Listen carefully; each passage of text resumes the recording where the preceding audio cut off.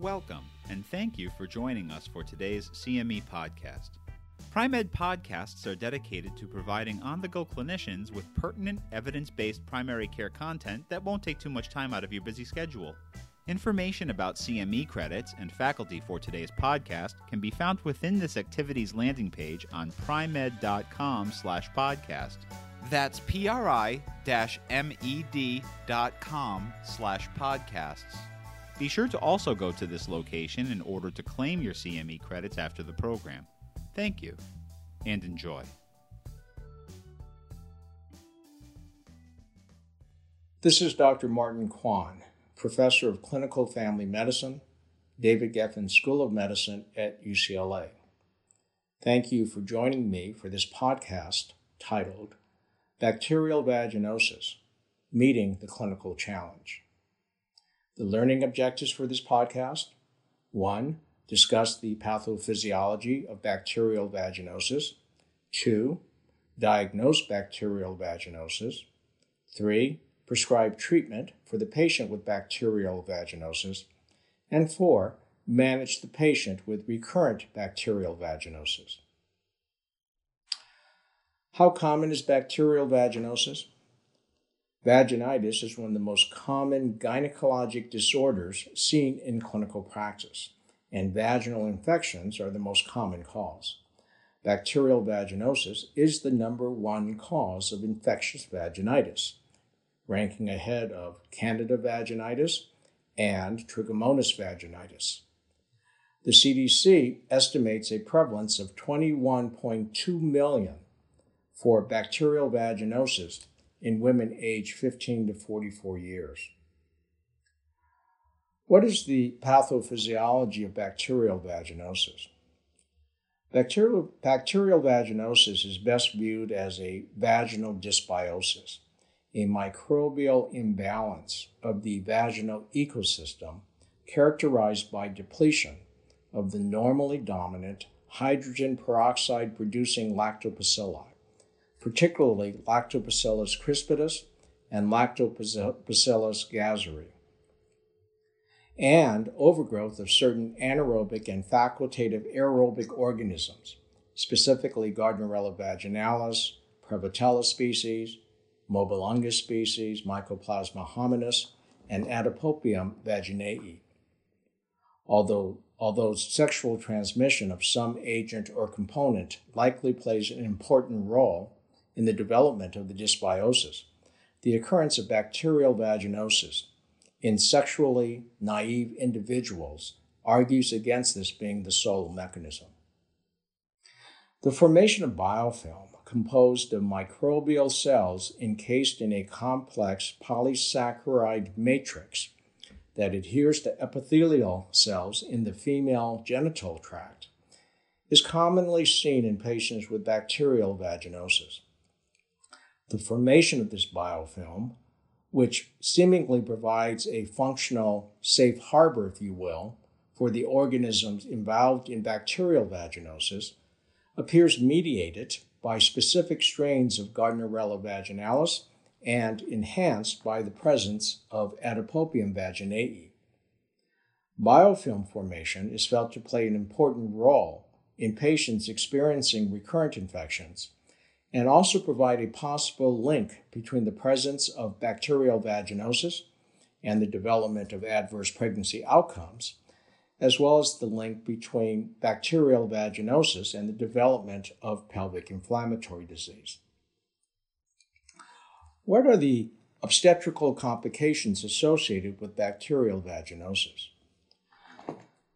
The presence of bacterial vaginosis during pregnancy has been associated with the development of premature rupture of membranes, chorioamnionitis, preterm labor and delivery, amniotic fluid infections, postpartum endometritis following cesarean section, as well as the development of neonatal sepsis.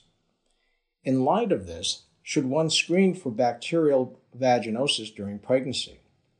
The U.S. Preventive Services Task Force has reviewed the evidence on several occasions and each time failed to find definite benefit.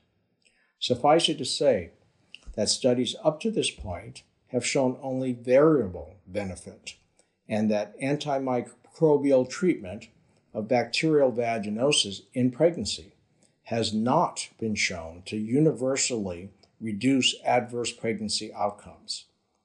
As a result, in 2020, the U.S. Preventive Services Task Force gave routine screening for bacterial vaginosis during pregnancy a grade D recommendation, recommending against such screening in asymptomatic women at low or average risk for preterm birth. For women deemed at high risk for preterm birth, the U.S. Preventive Services Task Force gave routine screening for bacterial vaginosis a grade I recommendation, citing insufficient evidence to assess the balance of benefits and harms of the service. How is the diagnosis of bacterial vaginosis made? Although regarded as the gold standard for diagnosing bacterial vaginosis in research settings, gram-stained vaginal smears are not felt to be practical or available in the clinical setting. Thus, in clinical practice, the diagnosis of bacterial vaginosis is generally made by fulfillment of the Amsel criteria. The Amsel criteria requires the patient meet 3 of the 4 following clinical criteria. 1, presence of a thin, milky white homogeneous discharge that coats the vaginal wall. 2, an alkaline vaginal pH exceeding 4.5. 3, detection of an amine-like odor after exposure of the vaginal secretions to 10% potassium hydroxide solution, that is the so-called positive whiff test. And 4, presence of clue cells on the saline wet mount. Clue cells are simply vaginal epithelial cells with a stippled or studded appearance arising from the adherence of numerous coccobacilli on its surface. Obscuration of the cellular border is a major diagnostic feature of a clue cell and serves to readily differentiate it from a normal vaginal epithelial cell. Point-of-care tests are available, including the OSAM BV Blue test, which detects vaginal sialidase, which is an enzyme associated with the presence of bacterial vaginosis, as well as the availability of molecular diagnostic tests. Molecular diagnostic tests include both DNA probe tests as well as nucleic acid amplification tests. These tests are more costly than saline microscopy and classic diagnostic methods, and thus their use is generally advised only when microscopy is not available. What options are available for treating bacterial vaginosis? The 2015 CDC STD guidelines favored one of 3 options for managing bacterial vaginosis: either oral metronidazole, 500 mg twice daily for 7 days, metronidazole gel, 0.75%, 1 full applicator intravaginally once a day for 5 days, or clindamycin cream, 2%, 1 full applicator intravaginally at bedtime for 7 days.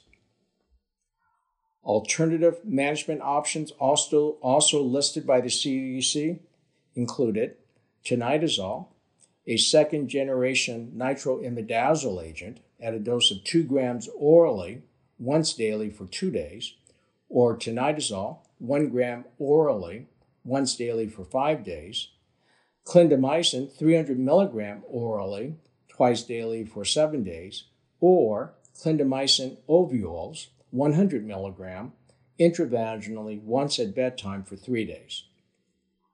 Secnidazole, which received FDA approval in 2017 for treatment of bacterial vaginosis, is the only single-dose treatment option available. It is prescribed as a 2-gram packet of granules, which the patient sprinkles on yogurt, applesauce, or pudding and consumes within 30 minutes. Although more costly, evidence supports a single dose of zicnidazole being comparable to a 7-day course of oral metronidazole in terms of efficacy. Should the sex partner of the patient with bacterial vaginosis be treated as well? Although bacteria associated with bacterial vaginosis can be found on male genitalia, data from clinical trials indicate that a woman's response to therapy and her likelihood of relapse or recurrence are not affected by treatment of her sex partners. As a result, current CDC guidelines do not recommend routine treatment of sex partners. Nevertheless, women with bacterial vaginosis have been found to be at increased risk for the acquisition of some sexually transmitted infections, specifically HIV, gonorrhea, chlamydia, and herpes simplex virus 2.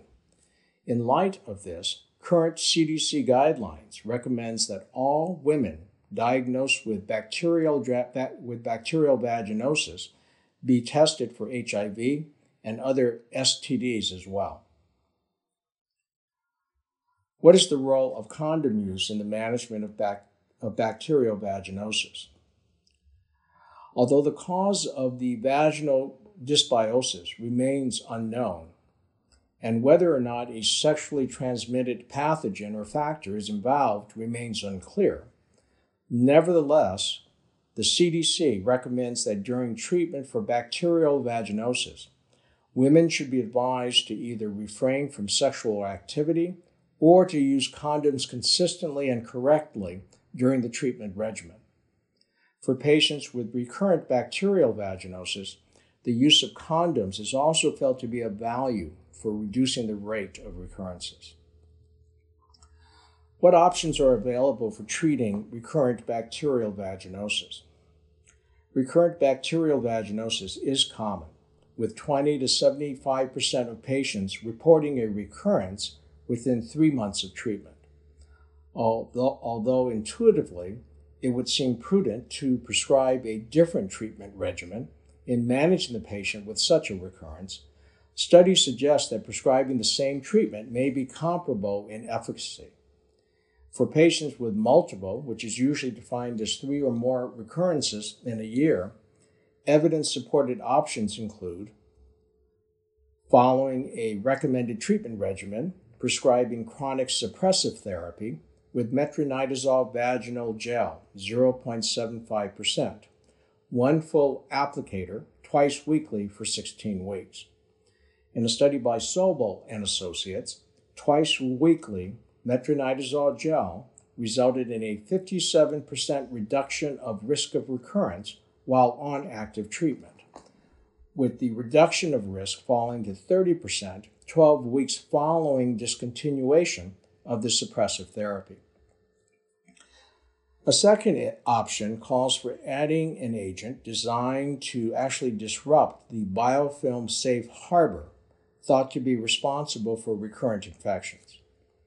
After treating the patient with a recommended treatment regimen for bacterial vaginosis, one then would prescribe a course of intravaginal boric acid in the forms of either a 600 milligram vaginal capsule or suppository on a daily basis for 21 days with the expressed intent to disrupt the biofilm, and then follow it with twice a week metronidazole gel for 16 weeks. When using vaginal boric acid capsules or suppositories, though, it is important to warn patients that oral use of boric acid is toxic and that they need to take precautions to keep it, as well as other medications, out of the hands of children. In addition, boric acid is a teratogen, and its use during pregnancy needs to be avoided. Is there a role for probiotics? Studies evaluating the clinical and microbiologic efficacy of probiotics, primarily intravaginal lactobacillus formulations, to treat bacterial vaginosis and thereby restore normal flora, have generally produced mixed results. In fact, a 2010 Cochrane review concluded that there was insufficient evidence for or against recommending probiotics for the treatment of bacterial vaginosis. A probable cause for this inconsistency likely lies in variations in the probiotic formulation being studied, particularly with regards to the species of lactobacilli used in the formulation, as well as their concentration. In this regard, a specific probiotic preparation, Lactin V, a live biotherapeutic product containing Lactobacillus crispus, in the form of a powder containing 2 × 10⁹ colony-forming units, was recently shown to have promise. In a double-blind randomized controlled trial published by Cohen and Associates in the New England Journal of Medicine, vaginally administered Lactin V for 11 weeks resulted in a 34% lower incidence of recurrence compared to placebo. In addition, they found that this beneficial effect appeared to persist even 13 weeks after discontinuation of the probiotic. Thank you very much for joining me for this discussion of the clinical challenges posed by bacterial vaginosis. Take care, stay safe, and well. We thank you again for joining Pri-Med for today's podcast. Remember to claim your CME credits for the program on this activity's landing page on primed.com/podcast. That's pri-med.com/podcasts. Also be sure to check out all of our other podcasts and primary care activities on primed.com as well. See you next time.